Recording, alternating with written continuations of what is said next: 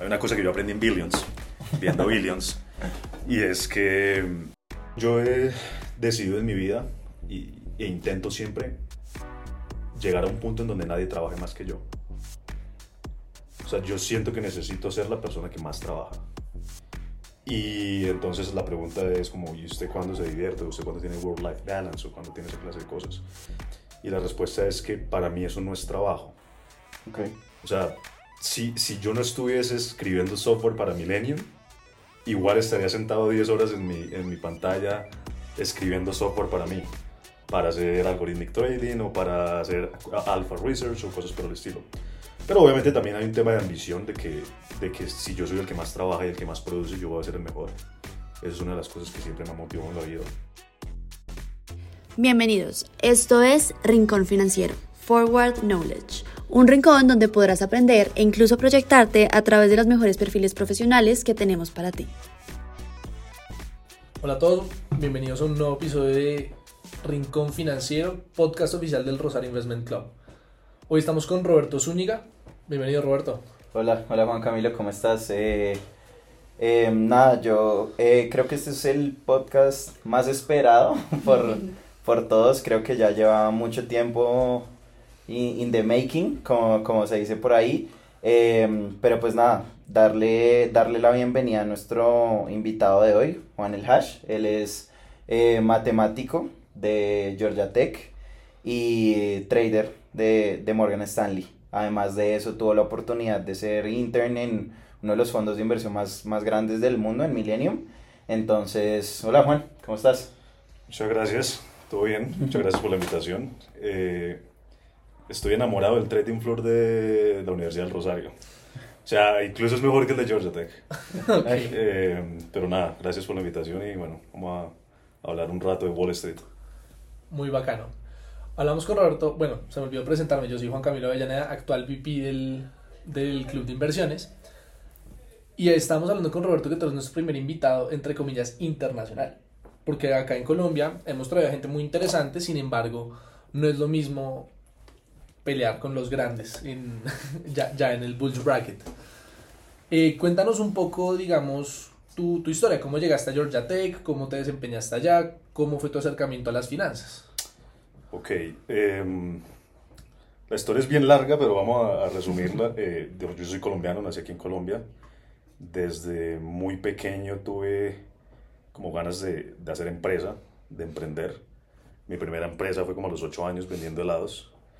Entonces tenía una estrategia de negocio bien interesante y es que invitaba a mis amigos a jugar fútbol. Y después cuando todos estábamos cansados yo sacaba un helado. Y después les revendía a mis amigos los helados una vez todos éramos cansados. Recuerdo también que desde niño jugaba a tener secretaria con mis amigos. Jugábamos a hacer empresa, jugábamos a que éramos empresarios de petróleo, de gas, cosas así. Bien raro para un niño de 9 años estar jugando a eso. Pero digamos que siempre tuve como una especie de chispa que fue inspirada por probablemente libros que leí desde muy pequeño. Cuando terminé high school aquí en Colombia, decidí hacer empresa. 2 días antes de graduarme de high school, de colegio, recibí una inversión de 500 Startups, que es un fondo de venture capital de Silicon Valley. Había empezado una empresa de ciberseguridad, estaba muy metido en el cuento de ingeniería de software, cybersecurity. Yo quiero interrumpirlo ahí porque Juan tiende a ser muy modesto, pero para los que conocemos la historia desde afuera, Juan fue el joven, fue la persona más joven en la cual ellos habían hecho una inversión en la vida. Incluso escribieron un artículo de eso, que fue cuando Juan creó la primera empresa, porque con 15 años ya había conseguido que le fondearan Exploiter, ¿cierto? Sí, exactamente, se me olvidó ese pequeño detalle. En ese momento pues me graduó de high school y con la inversión decido irme a México. 500 Startups tiene oficinas en México. Y dije, bueno, voy a sentarme allá con ellos un buen rato. Estuve 4 o 5 meses, contraté varios ingenieros. Y creo que la parte que más me enamoró de estar en 500 Startups fue no particularmente como aprender de marketing digital o de estrategias de venta o cosas por el estilo, sino fue la parte compleja de incorporar una empresa en Estados Unidos y entender cómo es el flujo de capital. Digamos que eso fue muy interesante. Entender que que hacer empresa, digamos, hay una frase que me gustó mucho y un gran aprendizaje que me dejó Founder Startups es que hacer una empresa pequeña es igual de difícil que hacer una empresa grande. Te va a tomar el mismo tiempo de horas de trabajo y te va a tomar el mismo esfuerzo mental, de una u otra manera. Entonces, digamos que eso me abrió la mente a las finanzas corporativas globales, me abrió la mente digamos, a entender el flujo de capital a nivel mundial, me abrió la mente a entender venture capital, y ahí empieza como el interés por finance. Me pareció mucho más interesante ser inversionista que ser la persona que estuviera recibiendo la inversión. Digamos, me pareció como que this is my dream job. Y nada, ahí empieza un poco esto. Trabajo 3, 4 años, me quiebro, pierdo todo, pierdo 3 años de mi vida, entre los 15 a los 18. En ese momento yo decidí no ir a la universidad por emprender. Con los pocos ahorros que me quedaron, me devolví a Colombia, a empezar casi que de cero otra vez, y empecé a trabajar. Tengo la fortuna de tener un mentor increíble. Oscar Gómez es la persona más influyente en mi vida. Digamos, yo nada de lo que he logrado lo habré logrado sin él, y él me dio como la mano para volver a empezar. Empecé a hacer ingeniería de software, a hacer empresa otra vez, ahorré un montón de plata, pues no un montón, en dólares eso no fue nada, pero lo suficiente para irme a Estados Unidos y empezar. Y pues nada, terminé en Georgia Tech. Una cosa que he aprendido en la vida es que, una cosa que me enseñó Estados Unidos es que uno tiene que dar lo mejor de sí, trabajar extremadamente duro, y Estados Unidos es el único lugar en el mundo donde tú puedes poner todo el trabajo que quieras y vas a tener resultados. O sea, estás 100% seguro que vas a tener resultados. Y pues nada, sí, terminé entrando a Millennium y a Morgan Stanley. También recibí ofertas de Goldman Sachs, de BlackRock, de Amazon, pero digamos que Morgan Stanley sí es el lugar que más me ha gustado en todo este tiempo y el lugar que llevo en el corazón. Con base a todo lo que acabas de mencionar, creo que todos tenemos esa perspectiva de que a veces, como decía Juan Camilo, quizás nos encerramos un poco en cómo funciona el mundo en Colombia, las finanzas en Colombia, y de alguna manera cuando sales a Estados Unidos y te das cuenta de lo monstruoso que es el mundo de las finanzas, ¿cómo fue ese momento, por decirlo así, esa primera experiencia que te hizo decir, ok, eso son las grandes ligas, este es el gran juego y ahora hay que ponernos como manos a la obra y sí sentir como ese cambio de nivel? ¿Cuál fue ese día en el que dijiste, ya el nivel cambió? Muy buena pregunta. Sí han habido varios momentos ¿cómo se dice? Aha moments. Sí. Como... probablemente un momento bastante interesante en mi vida fue cuando pisé por primera vez la oficina de Millennium. Millennium es un top hedge fund, probablemente entre los 5 mejores del mundo. Haber entrado, digamos, fue el momento que transformó mi vida más, porque una vez tú tienes Millennium en tu hoja de vida, tienes la vida resuelta para siempre. O sea, tener Millennium o Citadel o Goldman Sachs o Morgan Stanley en tu hoja de vida te resuelve absolutamente la vida y te prepara para una carrera increíble. Pero ese momento digamos, yo pasé a Millennium en la época de COVID, entonces ellos estaban recién estrenando su nueva oficina en Park Avenue.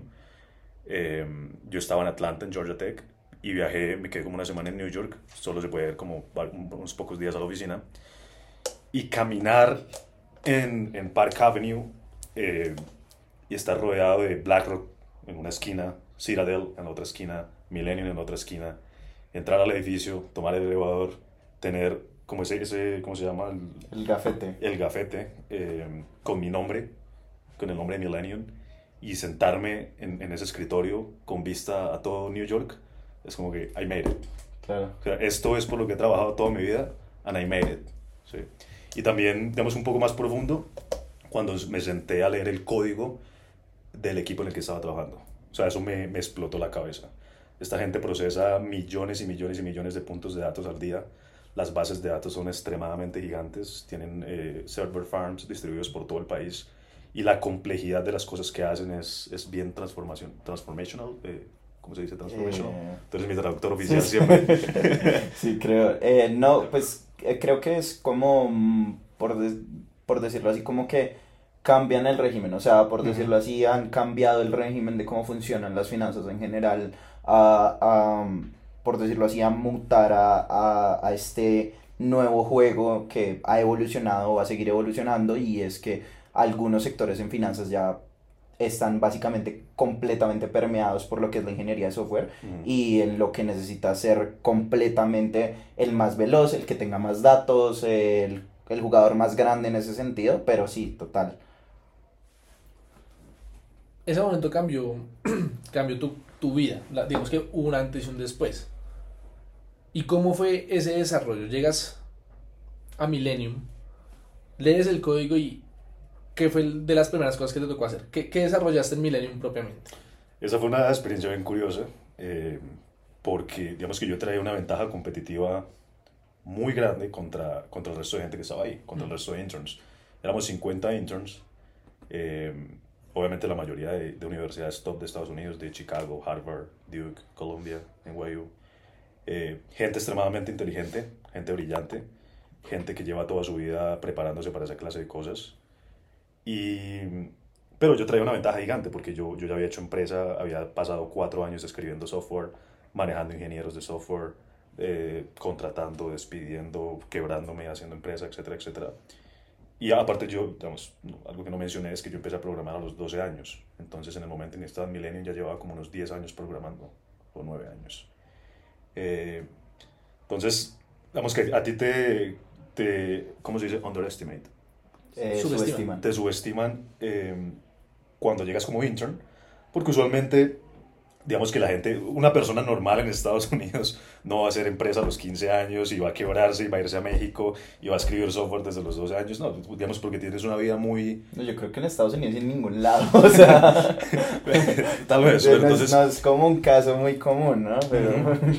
Claro, pero entonces es una vida muy al manual, ¿no? Entonces que vas a la high school y que vas a la universidad y que saca las mejores notas, pero no hay mucha toma de riesgo, no hay mucha volatilidad en la vida de las personas, entonces no se espera que alguien que sea un intern pueda escribir software muy rápido. A mí, yo llegué 3 días tarde a Millennium porque por el tema de COVID no me había salido mi Social Security Number, entonces llegué como que 3 días tarde y ya había atrasado.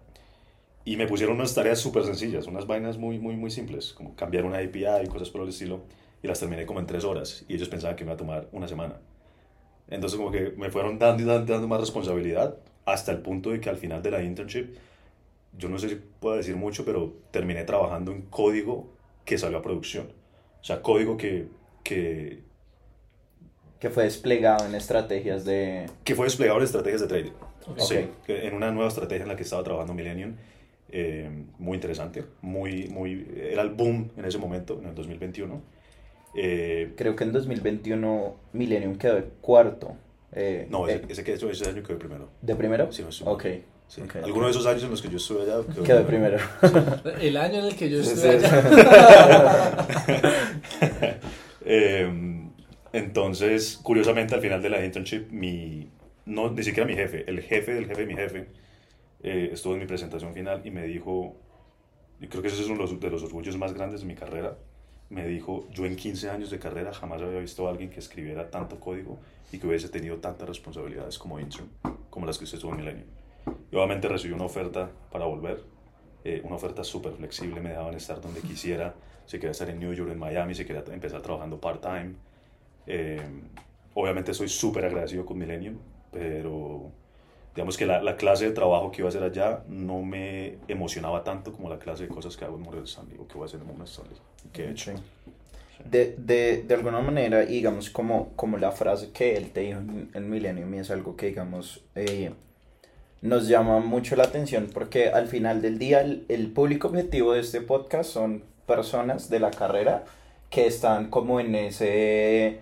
desarrollando sus habilidades, pero no saben qué hacer. Entonces, de una u otra manera dicen, quiero ser trader, no tengo ni idea qué hace un trader, quiero ser portfolio manager, pero no tengo ni idea, quiero hacer algorítmico, o cuánto, o lo que sea, o incluso finanzas corporativas, también emprender, pero no tienen ni idea de, por decirlo así, cómo funciona un día a día de una persona de esas. Entonces, como por pegar un poco 2 preguntas, una es ¿cómo era tu día a día en Millennium? O sea, es decir, te levantas hasta que te acuestas, ¿cómo era el día, digamos, como para que la gente entienda un poco, 1, las responsabilidades, y 2, el ritmo que requiere estar en un sitio tan grande, Y dos, pues no sé si te pasó en Millennium, en Morgan o antes, pero ¿cuál fue esa frase? Porque creo que todos en finanzas o en algún momento, la mayoría de profesionales en finanzas, tienen algún mentor, jefe, compañero, les dice esa frase que les cambia el chip y les hace entender de qué se trata esto. Entonces, sí me causa mucha curiosidad saber en tu caso, ¿cuál fue esa frase? Porque creo que en el podcast de Pablo fue que alguna jefe le dijo como you don't own the world owns you. Entonces como que esa fue la frase que le hizo entender bueno, como la significancia de esto, pero en tu caso, ¿cuál es? Y pues, ¿cuál era tu rutina de Millennium? Ok, voy a empezar con la rutina Millennium. Yo estuve básicamente working from home por el tema de COVID. Me levantaba a las 7 de la mañana, a las 7:30 ya estaba logged in para ver qué había pasado en Asia, qué updates había desde Asia. Pasaba todo el día programando, salía más o menos a pasear a mis perros a mediodía para almorzar, para respirar un poco, y trabajaba más o menos hasta las 10 de la noche. Entonces es una jornada de más o menos 13, 14, 15 horas. No es necesario trabajar 15 horas. Lo que pasa es que hay una cosa que yo aprendí en Billions, viendo Billions, y es que yo he decidido en mi vida e intento siempre llegar a un punto en donde nadie trabaje más que yo. O sea, yo siento que necesito ser la persona que más trabaja. Y entonces la pregunta es como, ¿y usted cuándo se divierte? ¿Usted cuándo tiene work-life balance? ¿O cuándo tiene esa clase de cosas? Y la respuesta es que para mí eso no es trabajo. Okay. O sea, si yo no estuviese escribiendo software para Millennium, igual estaría sentado 10 horas en mi pantalla escribiendo software para mí, para hacer algorithmic trading o para hacer alpha research o cosas por el estilo. Pero obviamente también hay un tema de ambición de que si yo soy el que más trabaja y el que más produce, yo voy a ser el mejor. Esa es una de las cosas que siempre me ha motivado en la vida. Y no es necesariamente una función lineal de cuántas horas uno pone, pero es más un tema de how much can I get done, ¿sí? ¿Qué tanto produzco? ¿Qué tanto puedo aportar? Porque digamos que en la medida que tú aportas, sobresales. Y eso es algo muy cultural de Estados Unidos. No es necesario para llegar lejos. O sea, hay gente que digamos que lo toma realmente como un trabajo y tiene sus límites y cosas por el estilo. Pero para mí esos límites no existen porque lo que te digo, de cualquier manera yo estaría haciendo lo mismo si me estuvieran pagando o no me estuvieran pagando. Igual, o sea, tú me conoces, antes de estar en Morgan Stanley yo llevo 6 años operando y todos los días de mi vida hago lo mismo. Y todos los días de mi vida me siento a ver Bloomberg y todos los días me siento a leer y, o sea, de cualquier manera lo estaré haciendo. Para responderte a la pregunta de la frase, hay una frase que hace poco hablaba con mi mentor, el día que me gradué de Georgia Tech, y me dijo, esta frase la aplica muy bien a usted. Y nosotros nos hemos sentado a hablar mucho sobre mi personalidad, sobre mi carrera, sobre las cosas que puedo hacer y que puedo llegar a hacer. Y creo que una frase que describe mi vida es, o mi decision making, mi toma de decisiones es, be smart enough not to be reckless, but brave enough to take big risks. Okay. Sé lo suficientemente inteligente para no hacer cosas estúpidas, pero sé lo suficientemente valiente para tomar grandes riesgos. Y yo he tomado unos riesgos gigantescos en mi vida. O sea, te lo pongo así de fácil. Yo me fui a Estados Unidos con la plata del tuition del primer año, que pues eso ya se tocaba pagarse a la universidad, y con $2,000 en cash. And then figure it out. Sí. Este tema del trabajo duro creo que va a ser un pilar importante de este podcast.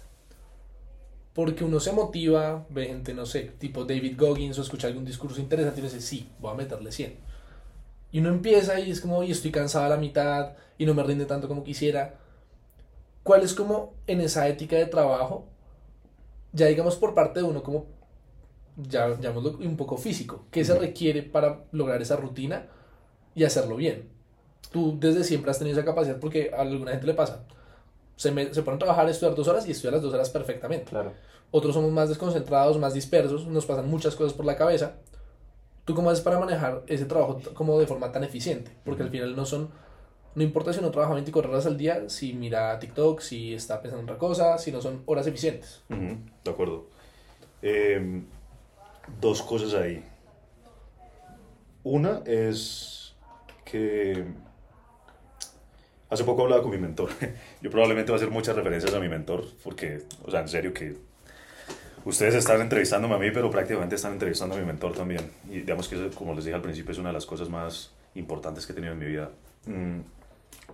Yo hace poco hablaba con él y hacía un análisis de mi productividad. Porque en Millennium yo fui, creo, el mejor intern, o tal vez el más productivo. En Morgan Stanley no necesariamente.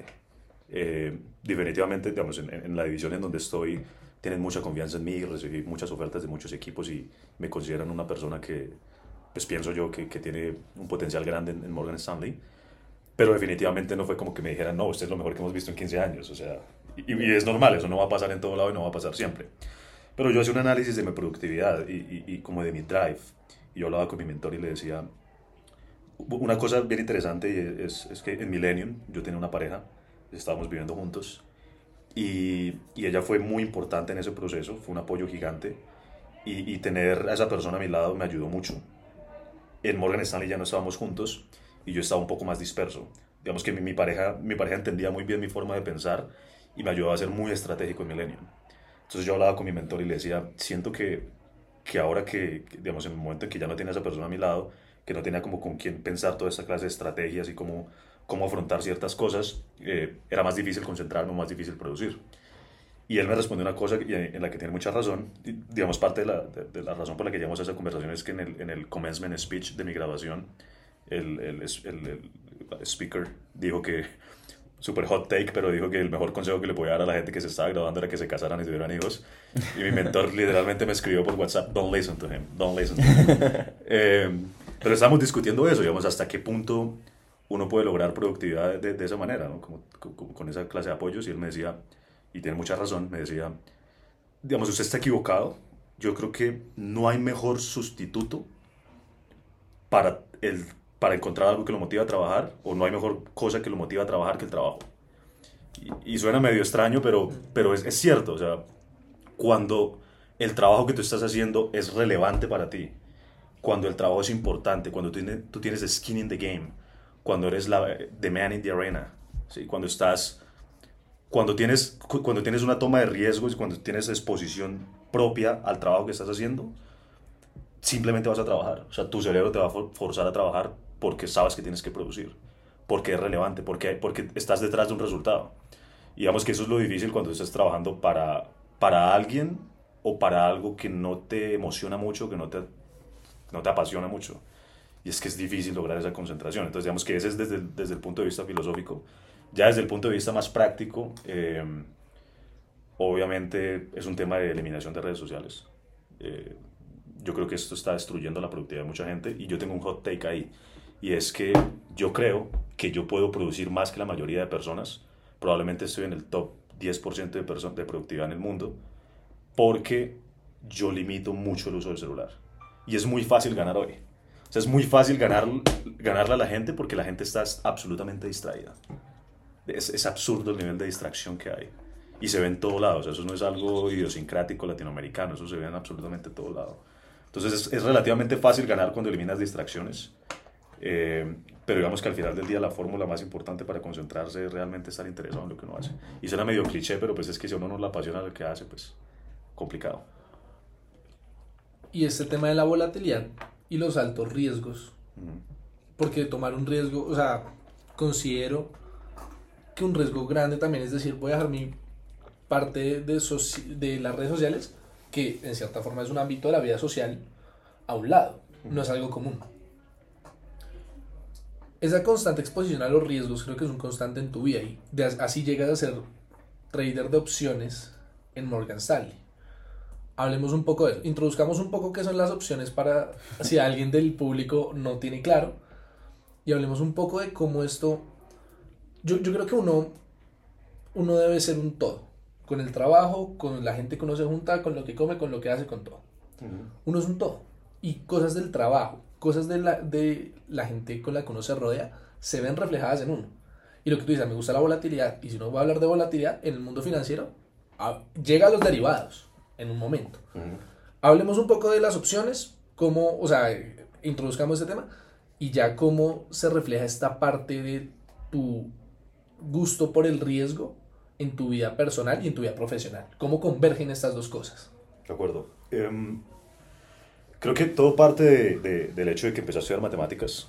Yo empecé como computer scientist, pero decidí pasarme a matemáticas y una de las razones que me motivó, bueno, hay dos razones principales. La primera es que yo quería estudiar lo más difícil, lo que más me hiciera esforzar. Digamos que es una manera un poco estoica de ver la vida, pero esforzarse mucho es útil. Y uno disfruta el proceso de esforzarse. Obviamente es muy complicado, pero digamos, tiene buenos resultados. Y lo segundo es que yo quería entender el mundo de manera más probabilística. Yo quería entender el mundo, incluso si vas a mi Instagram y ves mi biografía, dice, básicamente mi biografía en Instagram es EX Maximalist o Expected Value Maximalist. Y es que yo observo la vida a través de Expected Value.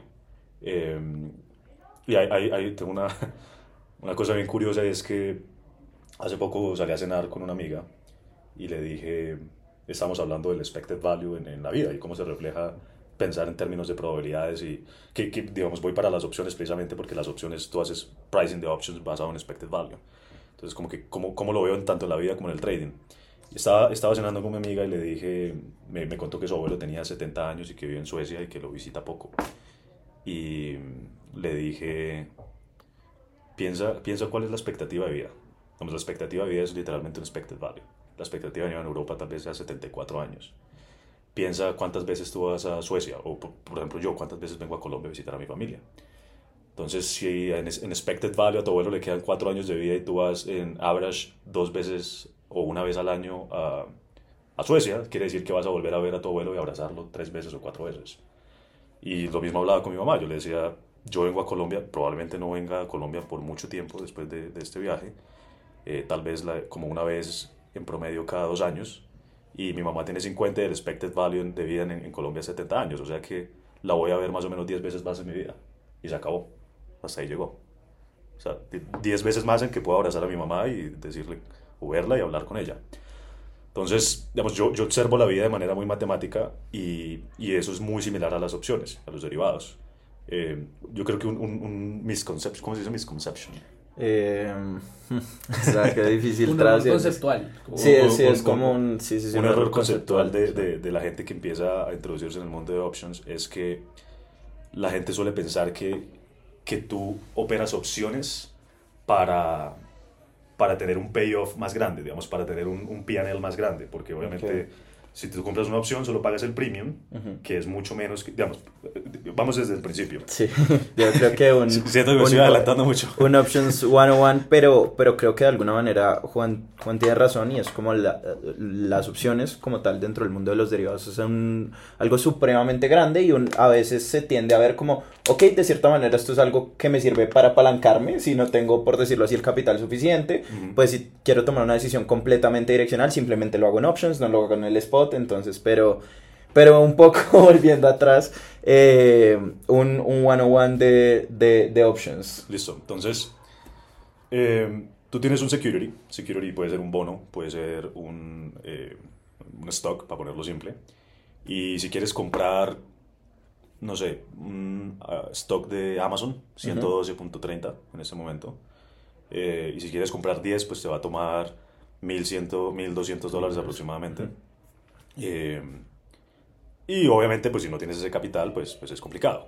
Una cosa que puedes hacer es comprar una option. Una option es simplemente un contrato que te dice si después de determinado tiempo y si el precio está por encima de determinado punto, tú vas a tener la opción de comprar ese stock en ese momento a determinado precio. Entonces, digamos, si hoy yo compro una opción de Amazon en $120 que expira en 6 meses y dentro de 6 meses Amazon está en 150, quiere decir que yo en 6 meses, cuando Amazon está en 150, tengo la opción, precisamente el nombre, de comprar Amazon a 120. Entonces, voy a tener un P&L de $30 por cada stock que compro. Lo que te permiten hacer las opciones es comprar simplemente the right to buy, ¿sí? el derecho a comprar a cierto precio, pero no te obliga a comprar en el momento, digamos, en este momento en el que estás comprando la opción, y tampoco te obliga a comprar cuando la opción expira en 6 meses o en 3 meses o lo que sea. Porque simplemente al final cuando la opción expira haces un settlement, un cash settlement, y es básicamente que te pagan la diferencia. ¿Por qué? Porque como tú tienes el derecho a comprarla en 120, técnicamente tú podrías comprarla en 120 y inmediatamente venderla en 150 en el mercado. Entonces los brokers simplemente lo que hacen es el cash settlement, no te obligan a pagar esos 120 completos en ese momento, sino simplemente te dan la diferencia. Entonces lo interesante de eso es que te apalanca, ¿sí? Básicamente te apalanca 10-1 la mayoría de veces. Y el misconception del que les hablaba es que la gente suele pensar que las opciones son precisamente para apalancarse por esa naturaleza que acabo de explicar, pero en realidad no tanto. Digamos que tomar posiciones direccionales en opciones no es muy común. Okay. En realidad las opciones es un juego de expected value, por eso introducía el concepto de expected value, de valor esperado al principio. Y es que tanto el pricing de una opción, digamos, ¿cómo piensa lo siguiente? Si yo te hablo de que tienes opciones a un mes, o a 3 meses, o a 6 meses, o a un año, y eso es básicamente un contrato que te da un derecho a comprar una stock en el futuro, ¿cómo determinas tú el precio de eso? Con el valor esperado en los distintos tiempos. Claro, pero entonces, digamos, empecemos desde el principio. La única manera, y ahí es donde viene el concepto de expected value, la única manera de que tú tienes de más o menos estimar en dónde va a terminar el precio de la stock en 6 meses o en 3 meses cuando expire tu option, es viendo los resultados pasados, ¿sí? Los returns de la stock, la volatilidad que suele tener, porque no es lo mismo Coinbase que se mueve 8% en un día a Apple que se mueve 0.8, 1%, 1.3%. Entonces cuando tú tomas eso y haces un random walk, una caminata aleatoria con ese parámetro de volatilidad, pues tienes que Coinbase puede llegar a pasar de 65 a 100 literalmente en una semana o 2 semanas, pero Apple no va a pasar de 130 a 200 en las mismas 4 semanas, precisamente por la volatilidad. Entonces se vuelve un juego de expected value, tengo esta volatilidad, tengo estos retornos pasados, ¿cómo sé si mi opción va a terminar in the money? Es decir, si el precio de la stock va a estar por encima del strike price que yo le puse a mi opción o no. Y es muy difícil de saber, no tienes manera de predecirlo. Entonces tu única herramienta es expected value. Sí, tu única herramienta literalmente es expected value. ¿Cuál es el valor esperado que puede ocurrir si tengo un random walk con estos parámetros y con esta probabilidad? Y ahí es donde viene, digamos que, mi obsesión por la volatilidad, como me ha dicho Roberto muchas veces. Y es que yo también analizo todo en términos de volatilidad y tengo un valor esperado para tomar una decisión, para mi outcome, pero ¿qué tan volátil va a ser llegar a ese outcome? ¿Qué tan volátil va a ser llegar a ese resultado? Y digamos, cuando tú eres un trader en un banco, tú estás jugando a expected value. ¿Por qué? Porque un trader en un banco no está casi nunca tomando posiciones direccionales como un hedge fund, sino que estamos haciendo market making. Es decir, si el Fondo Soberano de Singapur tiene $200 millones y quiere comprar bonos de Chile, y dicen, digamos, ellos no le van a decir a Morgan Stanley, oiga, yo quiero comprar 200 millones en bonos de Chile, porque entonces el trader en Morgan Stanley va a ser como, ok, va a haber un montón de demanda, sí, voy a empezar a acumular bonos de Chile, porque viene un montón de demanda y me va a ganar una comisión grande. Entonces, como funciona es un hedge fund o un fondo soberano, un pension fund, te dice, give me a quote, dame una, ¿cómo dirías una quote? Un precio, un precio, ask, como pactar yo diría como pactar un precio, como exacto, pero entonces pactar un precio. El precio tiene 2 partes, tienes un bid y un ask, porque tú no sabes, cuando te piden un precio, tú no sabes si te van a comprar o te quieren vender, y tú tienes que siempre proveer liquidez. Entonces, como tú no sabes qué va a pasar, tu única manera de disminuir esa entropía en la decisión que vas a tomar es pensando en expected value. Es, ok, voy a dar 2 precios, un bid y un ask, y el precio teórico es el que está en la mitad. Y es la misma manera en que funciona Black-Scholes, que es el modelo básico de options pricing. Y obviamente tú quieres exponerte a volatilidad, porque cuando tú tienes expected value, si tu outcome es expected value, quieres que sea muy volátil pronto para que te dé un outcome grande. Y digamos que esa es la manera en que los bancos hacen plata y la manera en que yo también he aprendido a observar la vida. Ok. Yo, digamos como un poco volviendo hacia los ámbitos de la carrera, creo que como decías al principio, no es una función lineal, ¿no? Y no siempre la cantidad de trabajo que le imprimimos a algo se resulta en el outcome que esperamos. Y sí, de una u otra manera no es lineal, como a veces todo lo que nos esforzamos, y de una u otra manera a través de tu carrera y pues por lo que nos has contado podemos ver que es así, pero digamos la pregunta es cómo manejar eso, porque muchas veces nos quedamos con, ok, entonces vemos a Juan, que además de eso es una persona súper joven. Juan tiene 24 años, ya es trader en Morgan, entonces nos quedamos con esa idea de que está súper arriba y que simplemente trabajó muy duro y fue un straight line y llegó. Pero evidentemente no es así, y mi pregunta iba a cómo manejar eso, cómo manejar esos momentos donde realmente te esfuerzas un montón, las cosas no salen como esperas, y pues te toca eventualmente seguir. ¿Tú cómo has manejado eso? Y tienes toda la razón. Para mí fue bastante complicado todo ese proceso. O sea, no te imaginas el nivel de complejidad y de incertidumbre que me ha tocado vivir. Porque obviamente no soy ciudadano americano, no soy multimillonario, pues que tengo la vida resuelta y puedo pagar todo fácilmente y pagar $2,000 de consultoría a una persona para que me ayude a entrar a Goldman. Entonces, digamos que hay una historia bien curiosa, de hecho te la contaste a ti hace poco, y es que Georgia Tech fue la única universidad a la que yo pude aplicar. Y digamos, yo sabía que tenía el potencial de pasar a muchas más universidades, y en algún momento sentí que se me estaban yendo todas las oportunidades en la vida. Porque, digamos, yo sabía que para llegar a Goldman Sachs o Morgan Stanley o algún tipo de hedge fund de ese calibre, pues necesitaba estar como mínimo en la Ivy League o en al menos una top 10 school en matemáticas o en ingeniería o algo por el estilo. Y yo sentí que esa oportunidad se me escapó de las manos como por 3 meses. O sea, yo sentí que tenía que volverme a Colombia, que se me había acabado la carrera, y que básicamente no sabía qué iba a pasar conmigo. Y eso no ha sido de una sola vez, eso ha sido una constante en estos últimos 5 años. Por lo que te digo, porque es difícil ser inmigrante y es difícil ganarse las cosas a pulso. Pero creo que una de las cosas que me hizo seguir es que, y ahí meto a David Tepper. David Tepper es el fundador de uno de los mejores hedge funds de la historia, de Appaloosa. Y David Tepper nació en Pittsburgh, Pensilvania, en una ciudad Es una excelente historia. Para los que no conozcan la historia de David, búsquenlo por ahí en internet, sí. Vean como toda la vida del señor, algo sumamente inspirador. Sí, total. Nació en una ciudad de clase media, Pittsburgh, Pensilvania. Está un poco en medio de la nada, hacia el centro de Estados Unidos, pues norte, centro. Y David Tepper nació digamos que sin privilegios, y trabajó en ¿cómo se dice? El railroad. Él trabajó como en la construcción de las vías de los trenes en Pittsburgh en la época del acero. Si sí, no Pittsburgh es la ciudad del acero en Estados Unidos, y digamos que de ahí salió. Terminó un tiempo después llegando a Goldman Sachs, y en Goldman Sachs David Tepper se volvió una leyenda. En un momento Goldman Sachs no lo quiso hacer socio y estaba supremamente deprimido, porque, pues no deprimido, tal vez estaba molesto porque no lo quisieron hacer socio, partner de Goldman Sachs, que es lo que sigue después de que eres managing director.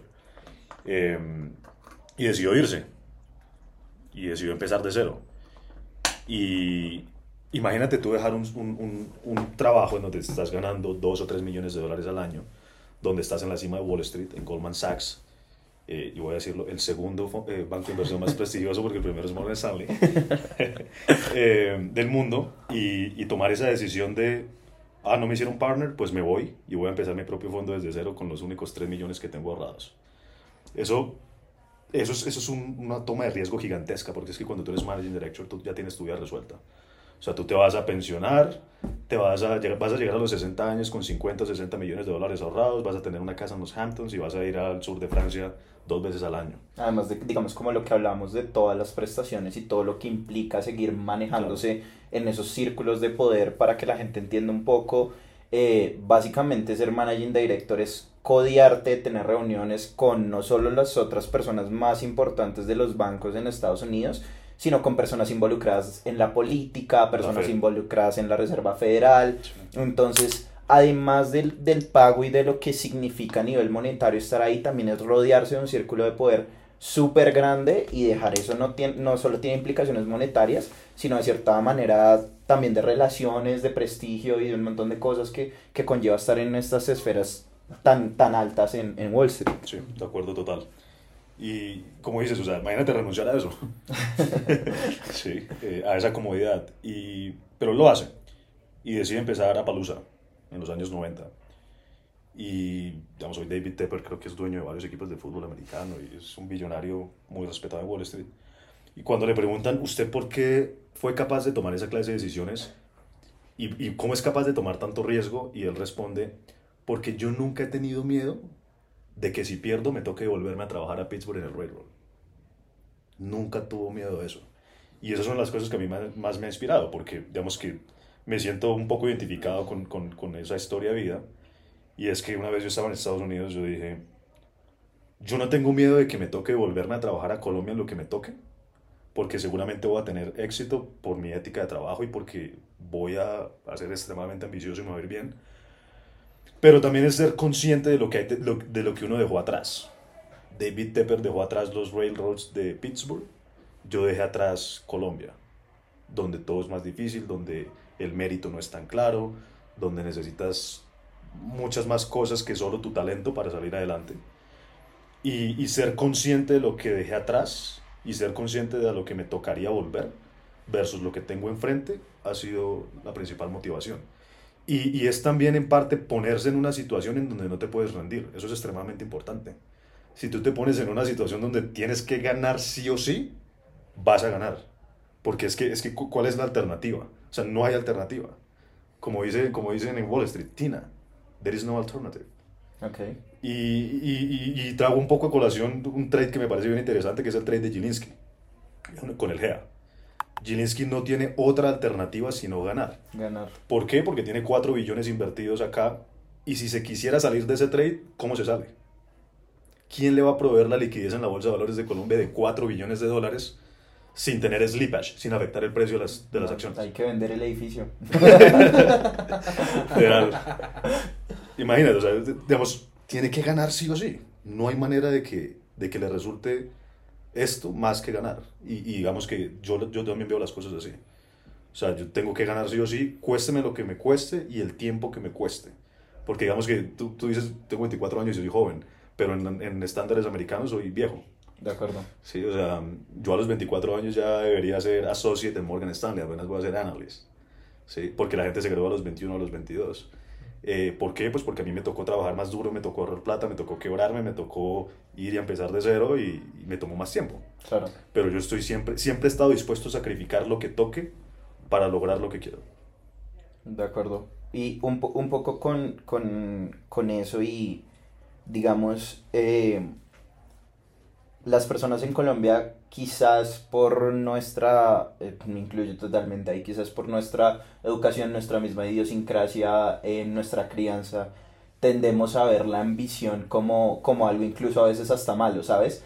O sea, y no la tendemos a creer y decimos como, ok, eso es para los extranjeros, eso es para los americanos, los que llegan a Wall Street no son de acá, o los asiáticos, o los hindúes, o los rusos que saben muchas matemáticas, pero de una u otra manera, ¿cómo empezar a crear esa ambición para las personas que nos están escuchando y que de verdad crean que tener una carrera como la tuya es de hecho algo factible?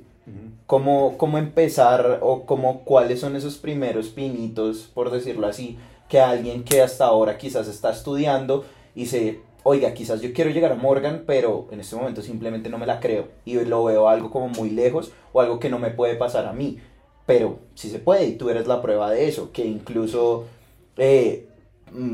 no pasaste, digamos, directamente a una universidad súper prestigiosa, sino fue un transfer. Entonces, ¿cómo construir esos primeros pinitos para las personas que nos están escuchando y que quieren de pronto empezar a construir ese sueño?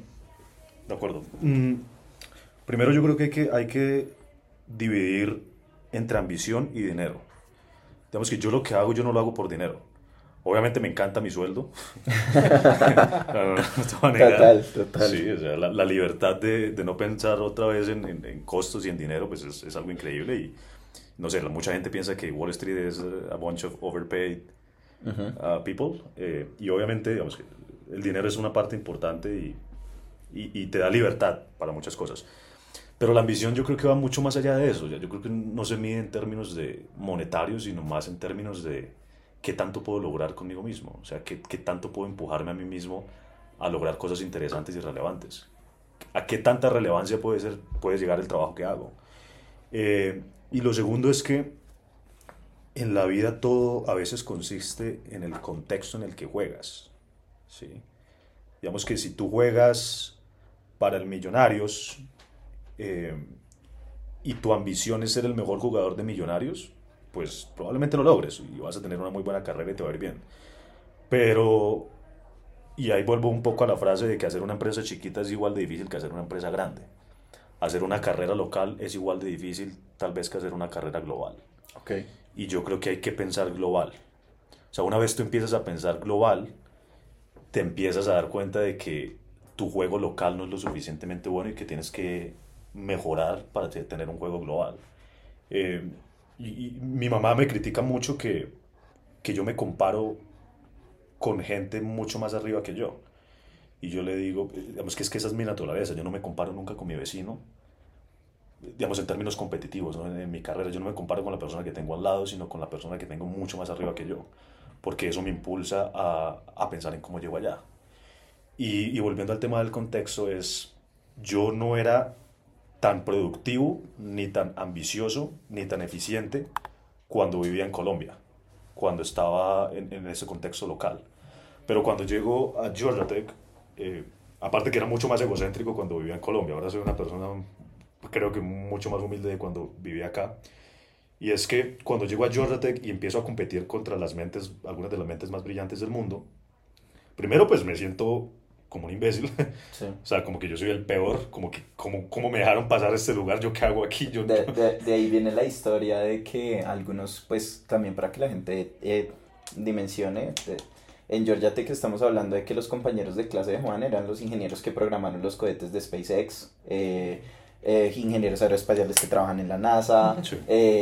Personas que siendo juniors con 18 años son rising stars en Morgan. Entonces, para que la gente dimensione como que está el top, pero esto ya yo creo que estamos hablando básicamente del 1% de las personas más brillantes, al menos en el aspecto de las matemáticas o ingeniería. Sí, totalmente. De hecho, creo que somos top 5 en todas las ingenierías en el mundo. Entonces, pues obviamente estar al lado de esa clase de gente te hace sentir como un impostor total. Pero también estar al lado te empuja. Obviamente al principio es un choque súper fuerte y yo no sé un carajo, yo no sé nada, yo qué hago aquí. Pero jugar en ese contexto te obliga a subir tu juego al nivel de las grandes ligas. O sea, y es que vuelvo a lo del principio, tú tienes que poner tu skin in the game y tener como ese riesgo y estar en esa situación para poder lograr esa clase de cosas. Entonces, yo creo que un consejo que le doy a la gente es que busque hacerlo más difícil. Sí, esa es también mi motivación para estudiar matemáticas. ¿Cuál es la carrera más difícil? ¿En dónde me voy a esforzar más? Y eso es lo que me va a hacer jugar y como que esas ganas de jugar y de hacer outperformance se traduce en ambición. ¿Sí? Digamos que la palabra ambición, digamos, yo no le doy una connotación negativa para nada, pero yo creo que es mucho más profundo que eso. No es simplemente querer cosas, no es simplemente querer llegar a hacer cosas, sino es qué tanto puedo jugar al nivel de las grandes ligas y qué tanto me puedo esforzar.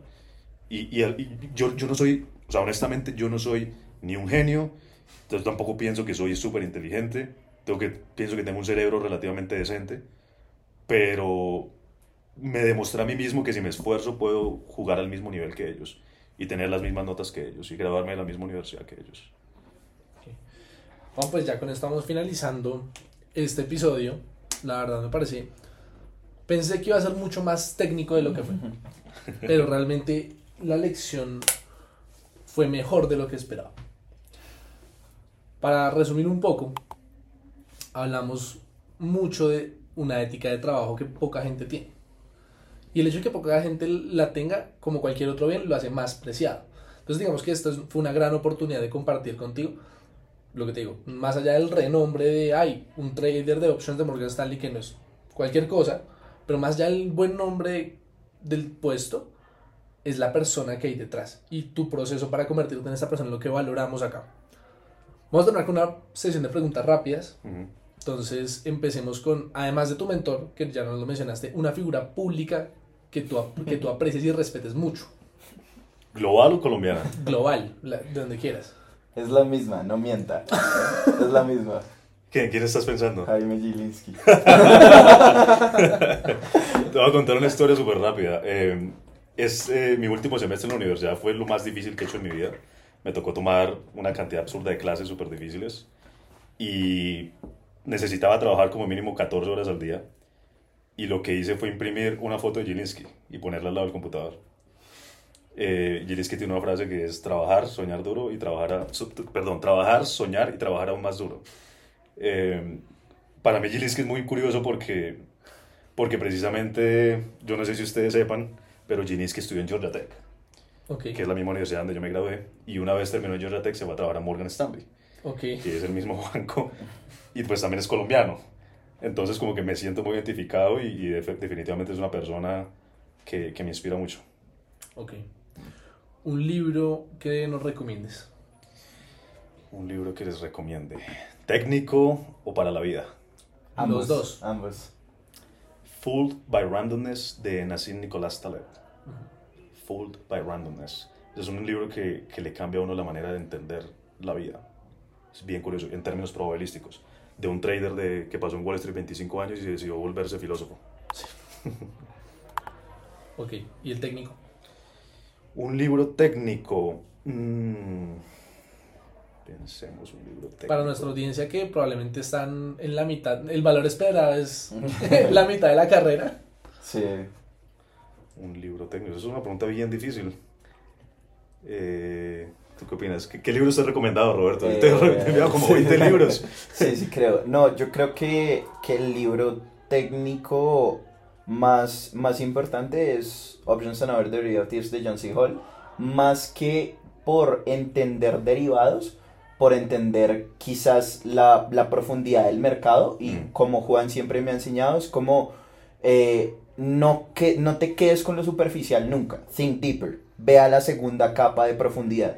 Y creo que ese libro, que pues Juan me lo recomendó, es una manera muy importante de entender los derivados, que son básicamente lo que mueve el mercado hoy en día. Sí. Y creo que entenderlo es un excelente approach a entender las dinámicas de mercado actuales. Entonces, Fooled by Randomness by Nassim Nicolás Taleb y Options, Futures and Other Derivatives by John Hall. ¿Película que recomiendes? Película que recomiende. Roberto sabe. Responde tú. Sí. No, me da risa porque la hemos visto como 5 veces. The Big Short y Margin Call. The Big Short es la película más recomendada en este podcast. Sí, total. Pero Margin Call también. Y un TV show, una serie. ¿Cómo se llama la que grabaron en Londres? Industry, de HBO. Bien interesante. Y por último, acá ya nos han regañado por pedir consejos. Sí, igual nos los dan. Bastante. Entonces, un consejo que le puedas dar a nuestro público, que son estudiantes, que en su mayoría si están escuchando este podcast es porque algo de ambición tienen. Un consejo genérico, llamémoslo, o que a ti te habría gustado recibir en esta etapa temprana de la carrera. Sean pragmáticos y suficientemente inteligentes para evitar malas decisiones y tengan la capacidad de afrontar la incertidumbre que conlleva tomar grandes riesgos, pero no tomen riesgos estúpidos, tomen riesgos medidos, riesgos muy analizados, no riesgos a la ligera. Bueno, Juan, gracias por tu tiempo. Este fue un nuevo episodio de Rincón Financiero, podcast oficial de Rosana Investment Club. Y pues como dijo Gilinski, trabajar duro, soñar y seguir trabajando duro. De acuerdo, Juan. De nuevo, muchísimas gracias.